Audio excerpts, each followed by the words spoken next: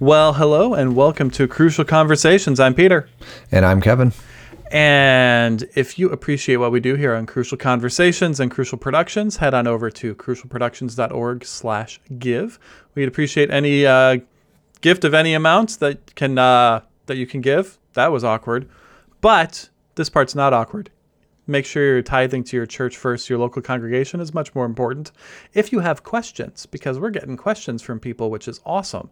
And we're going to talk kind of about that today.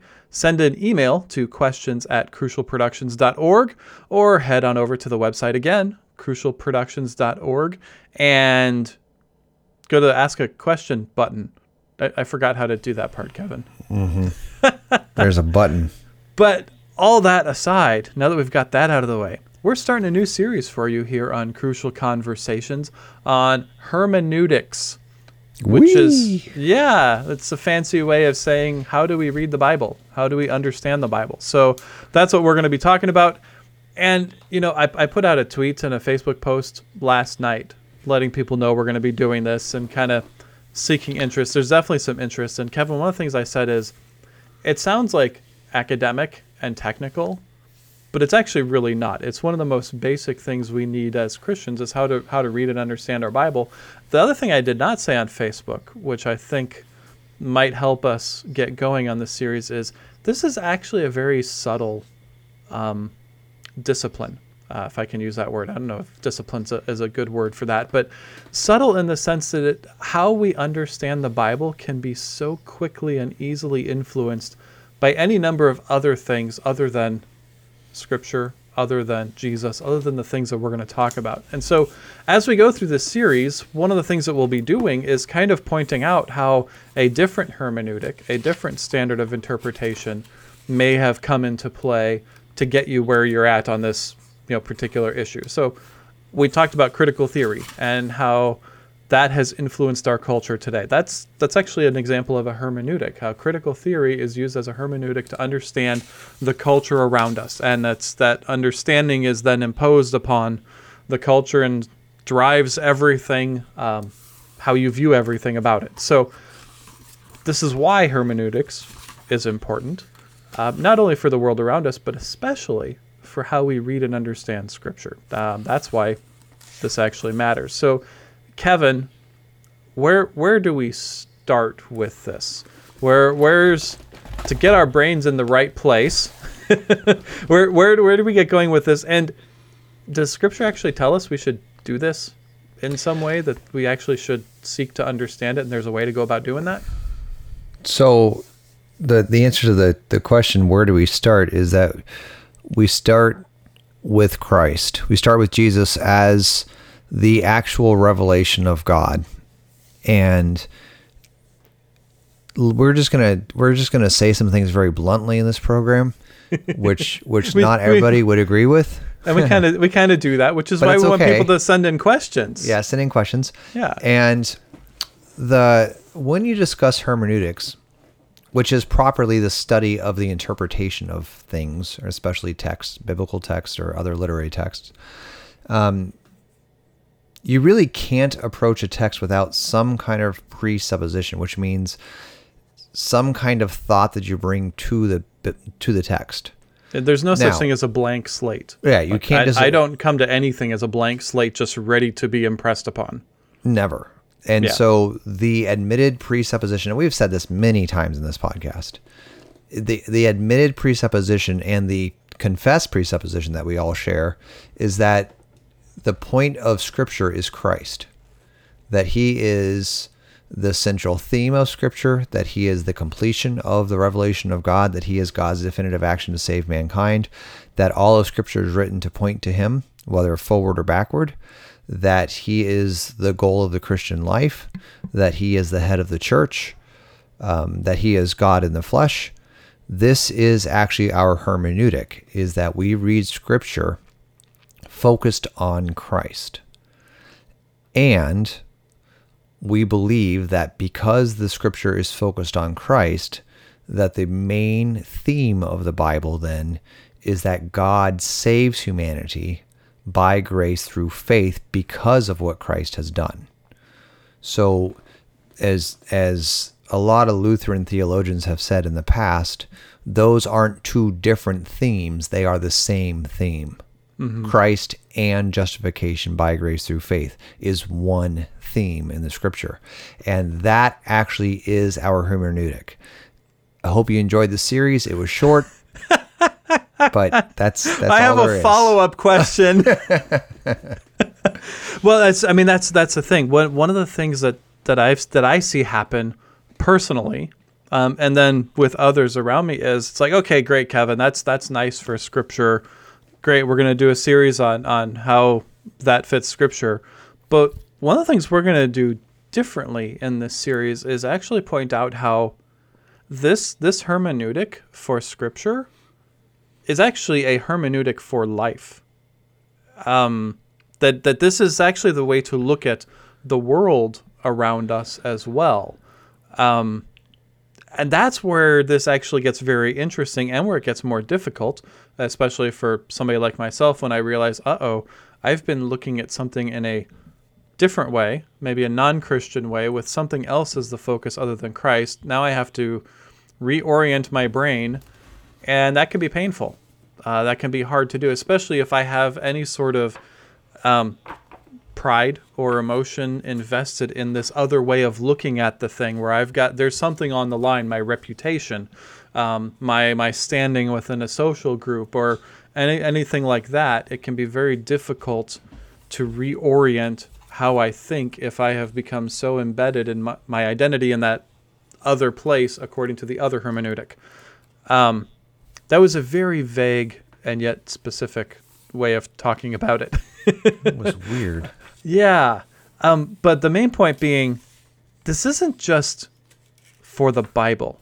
There's a lot more to this whole way of looking at things. And that's one of the reasons this is going to be a series, is beginning to unpack all those other things as well. And a lot of those other things will come in as examples. So as we're talking about how to read scripture, we'll end up talking about critical theory again, because critical theory is a hermeneutic that Christians end up picking up and imposing upon scripture. And so we'll talk about it again in that context and say, hey, you're reading scripture in a different way. You're looking at life in a different way. You're approaching things in a different way other than through Christ and what he's done. Does that make sense, Kevin? So we don't have an audience for me to say, hey, does that make sense, and get feedback. So I just have to ask you if it makes sense. So basically what Peter was waxing poetically upon. Not eloquently, notion, for sure. Not eloquently, but attempted at poetry. Is that I didn't mention the book, the Bible, when I talked about hermeneutics and starting with Christ. You're right. And justification by grace through faith. And that's actually a very important thing in this, is that, and this might sound very strange, but again, try to trust us and stick with us on this. Hold off on the pitchforks and torches. Yeah, please. I mean, that they're welcome, but not quite yet.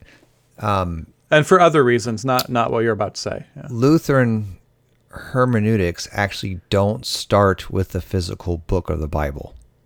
And that's going to sound strange, but it actually doesn't start with the physical book that you're holding in front of you called the Bible. It actually starts with Christ, who is truly God in the flesh, Son of God, Son of man, Son of Mary, Son of God, crucified, risen, ascended, returning, the eternal judge. He is the one who is the propitiation for our sins and for the sins of the whole world. That's our hermeneutic. And God, through the mercies of Jesus Christ, grants salvation freely to all people by grace through faith because of what Christ has done. Mm-hmm. That's our hermeneutic. Now, because the Bible is given to us by God as a revelation of this truth, this informs the way we read the Bible, certainly, maybe even primarily. But as Peter is getting at, this hermeneutic actually explains to us how to see life, and not just life in a religious way, but life in reality, that this is actually the interpretive truth for existence. And that sounds pretty heavy. Okay. But that's actually what we're getting at, is that this hermeneutic is not just a tip on how to open your Bible and read it, which it is that. Mm-hmm. But it is also, how do you see life this afternoon, this evening, tomorrow morning? Okay, I think one of the first questions people might have is, if you can't start with the Bible, but the Bible is the only place where we actually learn about Jesus and who he is, how do you start with Jesus first when the only revelation of Jesus we have is the Bible? The Bible did not create God. So we don't start with the creation in order to get to the Creator. We actually start with the Creator as revealed to us through creation. Okay, and what's the substantive difference? So this is where it gets subtle. So we don't start with the Bible to say it's the only way to learn about Jesus, and therefore I have to learn or know about Jesus before I can confess him. We don't actually believe that's the way it works. The scriptures are written to reveal to us who God is in Christ, and it's actually the Holy Spirit that teaches us to believe that, or gives us faith to believe that. It's not that I have to intellectually learn it first and then come to some kind of rational consent to where I can confess it. And it's very simple for those of us who continue the orthodox, historical, traditional practice of infant baptism, is that, you know, when I was at the baptism of your daughter, Peter, we didn't sit her down and read to her the 4 Gospels first and say, now, do you get it?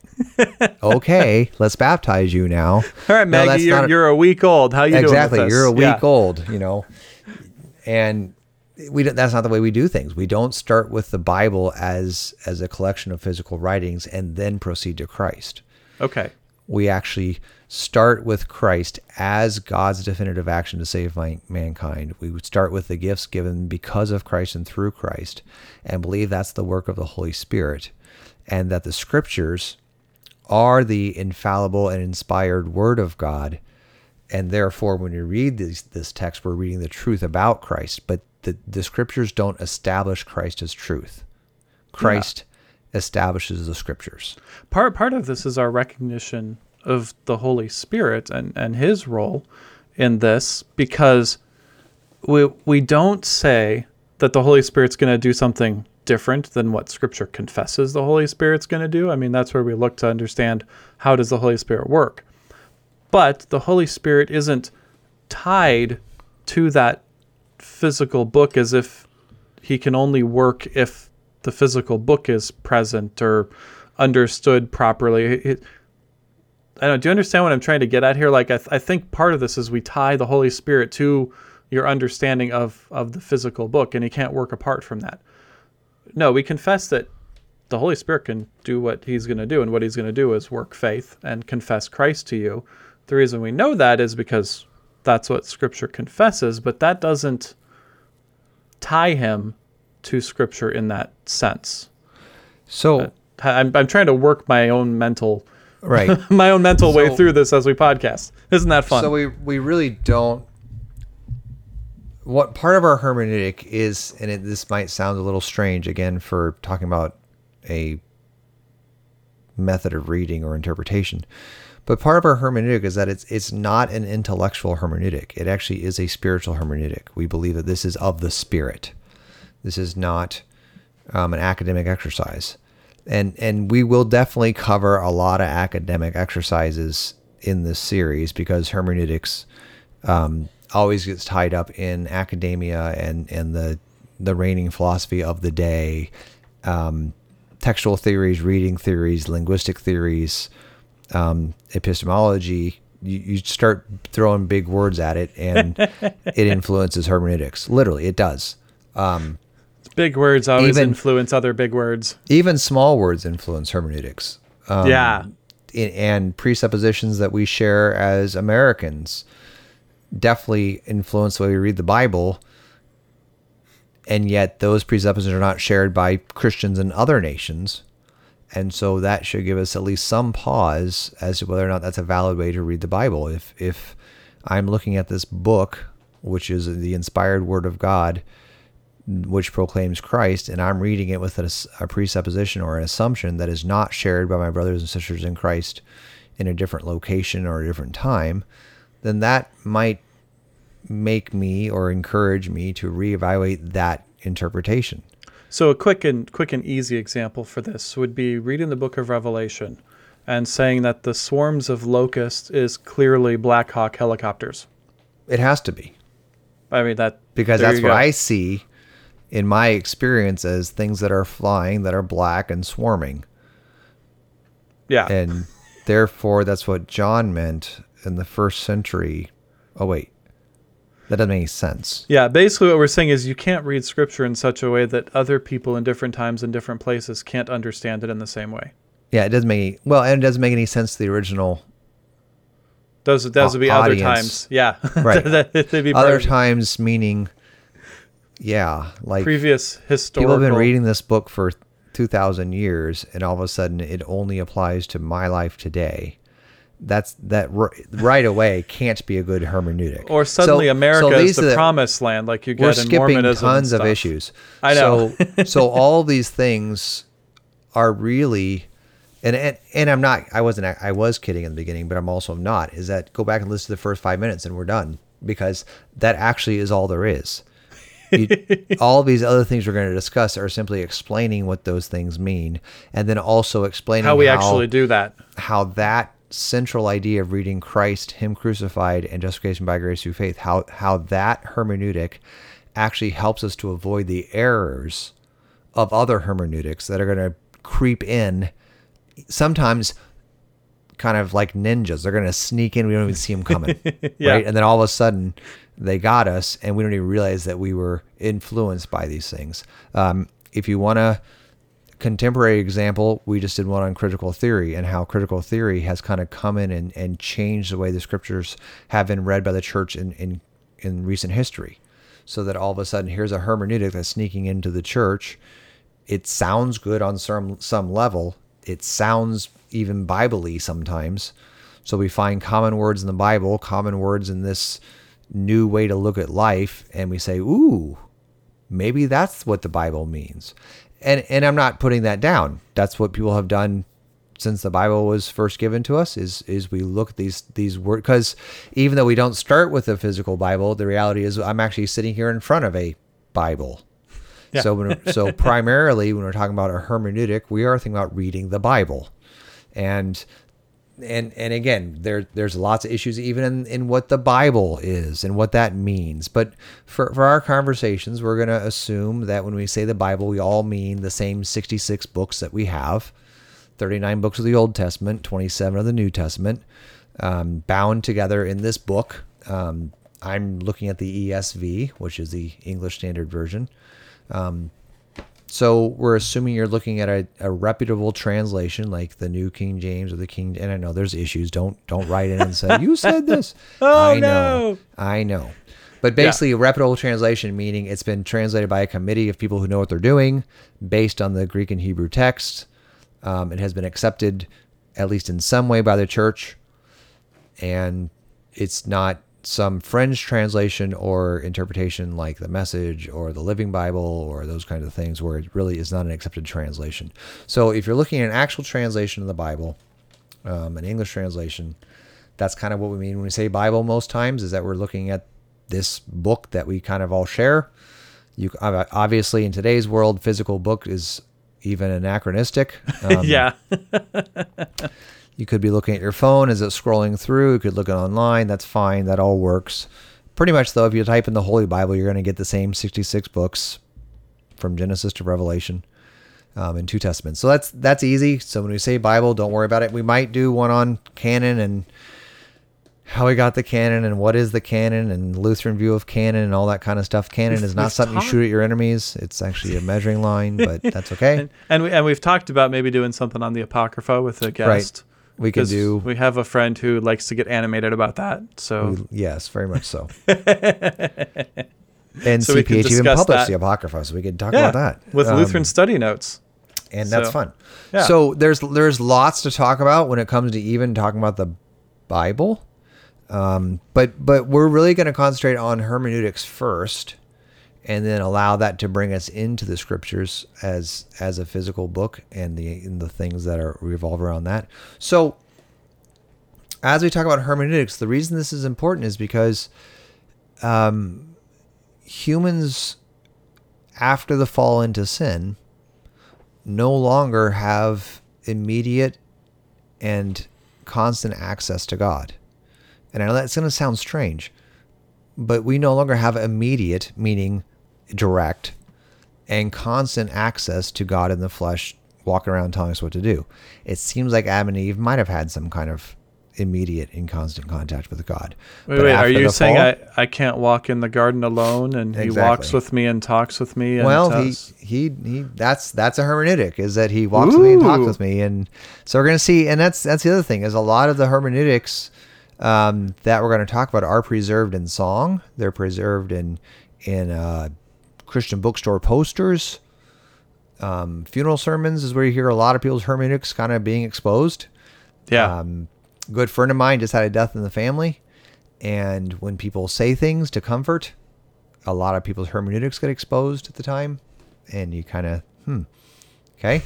Or in a really good way, you see a lot of people talking about Christ and his resurrection, and that's really our comfort. And you say, oh, wow, that's a good hermeneutic. When the chips are down, where are we going to look? We look to Christ, and that's something we would say, yeah, that's great. That's what we want to do. So when we talk about hermeneutics, yes, it is. We are going to do a lot of talk about how to read the Bible, and hopefully that'll be something we do right away. Is okay, I want to read the Bible. How do we do that? Hopefully, we're going to publish some other resources on that at Crucial Productions as well. But I need a study guide, Kevin. Once I get a study guide, we can do some of them. Exactly. Part of this part of this little series is going to be on how do you read your Bible. But the reason we're saying all this is I encourage you to see it more than just how do I physically open my Bible and read it. It actually is the way that we see existence. We see it primarily through God's action in Christ to reconcile the world unto himself. We see it primarily through Christ as God in the flesh. We see it primarily through Christ as the propitiation for our sins, the one that forgives sins. We see life primarily through God's action to save mankind as a gracious act that we receive by faith because of what Christ has done. This is our hermeneutic, not just for the Bible, but this is our hermeneutic for life. This is our hermeneutic for how we conceive of humanity, how we conceive of God, how we conceive of this world. And so as we begin this little series, which is getting bigger and bigger as we talk, we encourage you to follow along, to ask questions, and to try some things. So one of the things I really encourage people to try with me, this is my daily task, is to learn to see the world the way that God sees the world in the sending of his Son. So the text that we all know from the Bible is God so loved the world, right? Mm-hmm. John 3:16. So what does it mean to love the world that way? What does it mean that God loves the world that way? And then how does that change, or how does that help us process, or how does that reveal to us who God is, who the world is, what God's action is? And then the amazing thing in that verse is whosoever believes. And all of a sudden, maybe even I'm included in this story. What if I believe this? What happens? You get eternal life. Well, now this amazingly theological and giant text, right? For God, I mean, that's a concept you could literally talk about the rest of existence and not get to it, right?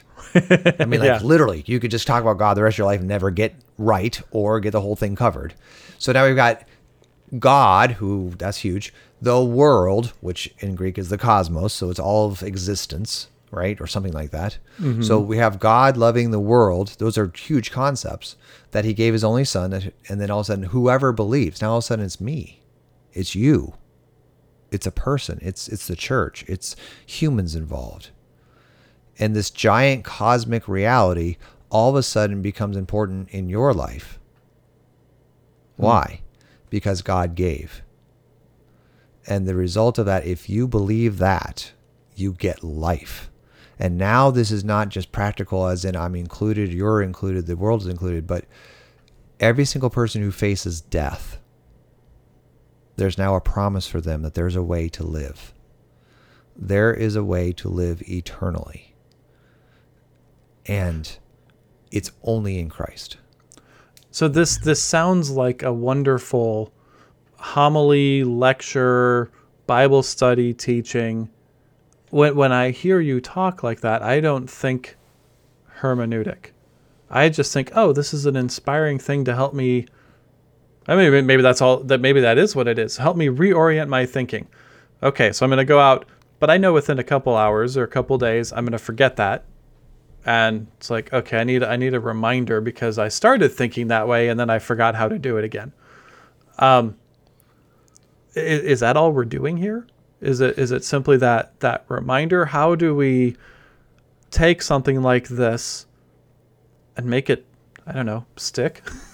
Yeah, this is actually part of sanctification. When we talk in Lutheran circles about justification is how you're saved, and then sanctification is how do you live now that you're saved, or how do you live as a child of God? How do you live as a member of the church? How does the church live out its faith? Mm-hmm. Sanctification involves this changing of the mind to interpret the world, to interpret existence in a Christological way, in a Christ-centered way, in a grace-oriented way, so that you're right. You'll forget this. You'll get distracted. I'll get distracted. I'll be tempted to interpret the world differently. I'm especially tempted to interpret the world differently when it doesn't go how I think God ought to run the world. Yeah. So I got it licked. I got it figured out, and I've got my role. God's got his role. I'm pretty good at my role. He's supposed to be pretty good at his role. And then all of a sudden he doesn't do his role the way I think he ought to do his role. Right? Mm-hmm. The person I think should get blessed doesn't get blessed, and the person I'm pretty sure should get cursed doesn't get cursed. And now I'm saying to God, what are you doing? And pretty soon my hermeneutic is gone, right? Because my hermeneutic has gone from God in Christ to Kevin's interpretation of life, and God is subject to that. And that seems silly, and it might even seem crass, but in a lot of ways, this is our struggle, is that I've met very few Christians who would disagree with Christ being the center.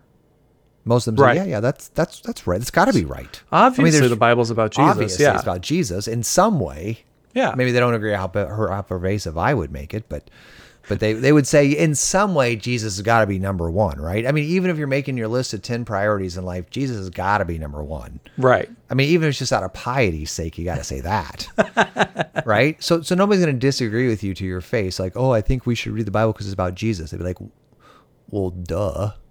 You know, that's like saying eating is about food. Like, duh. I mean, that's just duh. But then you say, okay, now read every word of the Bible focused on Christ. And they go, whoa, that's going to be a little different. You mean like, so I'm reading Leviticus, it's about Jesus? Yes, that's what we're saying. And then when you close your Bible and you go to the store to get groceries, focus on Christ. Do that because of Christ crucified. See your entire life as God's grace for you in Christ Jesus. See every person that you see as one for whom Christ has died. See every gift you have received as the result of God's gracious action on your behalf because of Christ's death and resurrection. See every occurrence in your life as not God failing to do his job, but as God blessing you in Christ, even when you suffer. See every action of yours as an opportunity to repent and to receive forgiveness. I mean, not that everything we talk about has to be immediately practical and it's only valued because it's immediately practical and I can apply to my life. But as you're talking through this and I'm thinking through the things that we're going to cover, one of the reasons this hermeneutic is so essential and important is because it does explain so many things. You can read Judges and God wiping people out and telling people to be killed and got to get rid of them. And Joshua, there's a pretty big one. Go wipe out the whole nations. And if you forget that this is actually about Jesus in some way and that it's pointing people to Christ, those it just seems like violence for the sake of violence. God's just angry. We've talked about this a little bit. If you look at the world around you and there are, children in cages at the border and there's riots downtown, and you forget that Jesus is actually the answer to all of that. Mm-hmm. It's so easy to become consumed by the overwhelmingness of the problem and how to solve it and how to fix it. If you forget that Jesus is already the answer, and learning to reorient your thinking around that, or having the Holy Spirit, asking the Holy Spirit, please reorient my thinking. Right. I can't wrap my brain around this. It's not working. How is this actually about Jesus? What is the answer to this in Christ? And help me learn to see it in that way. So we do that with Scripture. We do that with our current events. I mean, Kevin, you had to do this with me with COVID and needing to wear a mask at church now. Mm-hmm. It's like reorient my brain, because all I can focus on is the fact that I have to wear a mask in church, mm-hmm. and that my pastor is now going to serve me the sacrament while wearing a mask. Mm-hmm. And to me, all that says is you should be afraid when you come up to the Lord's table. And I know that that's theologically wrong. Right. that isn't what we're saying. And yet, not what we're saying. Even in that, okay, how do I reorient my thinking around this difficult thing that I have in my life that I know is supposed to be about Christ, now appears to be about something else, but there is a way to see this as about Christ as well. I mean, this is where seeing the world the way God sees it actually matters and makes a difference. It's kind of like we talk about God's law. It's His will. Look, it's if we got to see the world the way God sees it, well, that's just the right way to see it. Yeah, and that's the blessing of starting with Christ, is that, I mean, it's the truth, which is why we do it. We're not doing it because we get some kind of benefit from it. It's actually because it's the truth. It is the truth of all existence, is Christ. Yeah, I'm still wearing a mask at church. Yeah, and the reason that we can rejoice in this being the truth is because God desires for us to be saved. He loves us. He's gracious. Now remember, He's not obligated to any of that. That's actually His character that we learn about through Christ. And this is why this hermeneutic of reading God's word, understanding reality through God's action in Christ to save, ends up being such a magnificent thing, because it reveals the truth of who God is, and that truth is that God loves, which sounds trite because we've made it such a presupposition. We've actually made that a presupposition that God. Yeah, we've actually made that a hermeneutic in some cases, which is kind of strange. Like I said, I think the most tempting thing for sinners is to believe that God is somehow submitting His employee review form to me. That He's like, okay, here's what I've done the last month. How did I do? Kevin, on a scale of 1 to 5, can you please evaluate me? Can you show me where do I need improvement? And we kind of say, well, what goals should I set for the next review? Think about this. You guys actually do this. I know you do, because I do it too. Is you say, okay, your goal is to save everyone. Right? For this is good and pleases God our Savior, who desires all men to be saved and come to knowledge of the truth. And then we say, okay, let's see how you're doing. And then our conclusion is, you're not doing very well. Yeah, not everybody's being saved. Yeah. As a matter of fact, most people aren't being saved. And so we kind of go, well, a loving God wouldn't send people to hell. And what we've done is we've actually not read the scriptures focused on God's action in Christ. We've now read the scriptures based on our evaluation of God's ability to do His job. Which is partly when I bring up Joshua and Judges and the situations exactly there. Right. I mean, that's what we're doing. It's like, whoa, hold on. 1 John tells me God is love. Well, there's nothing loving going on there. He's just saying wipe everybody out. Yeah. So maybe another way to talk about the hermeneutic is, what's your starting point?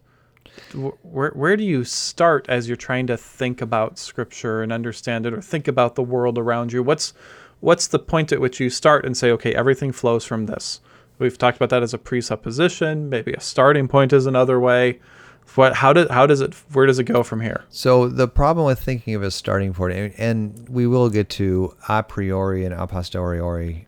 Now we're bringing in Latin? Yeah, wow. Because it actually, what do you start with and what do you look back from, right? We are hoity-toity in this one. What do you start and look forward to? That's kind of a priori. You're starting from the beginning and looking forward, right?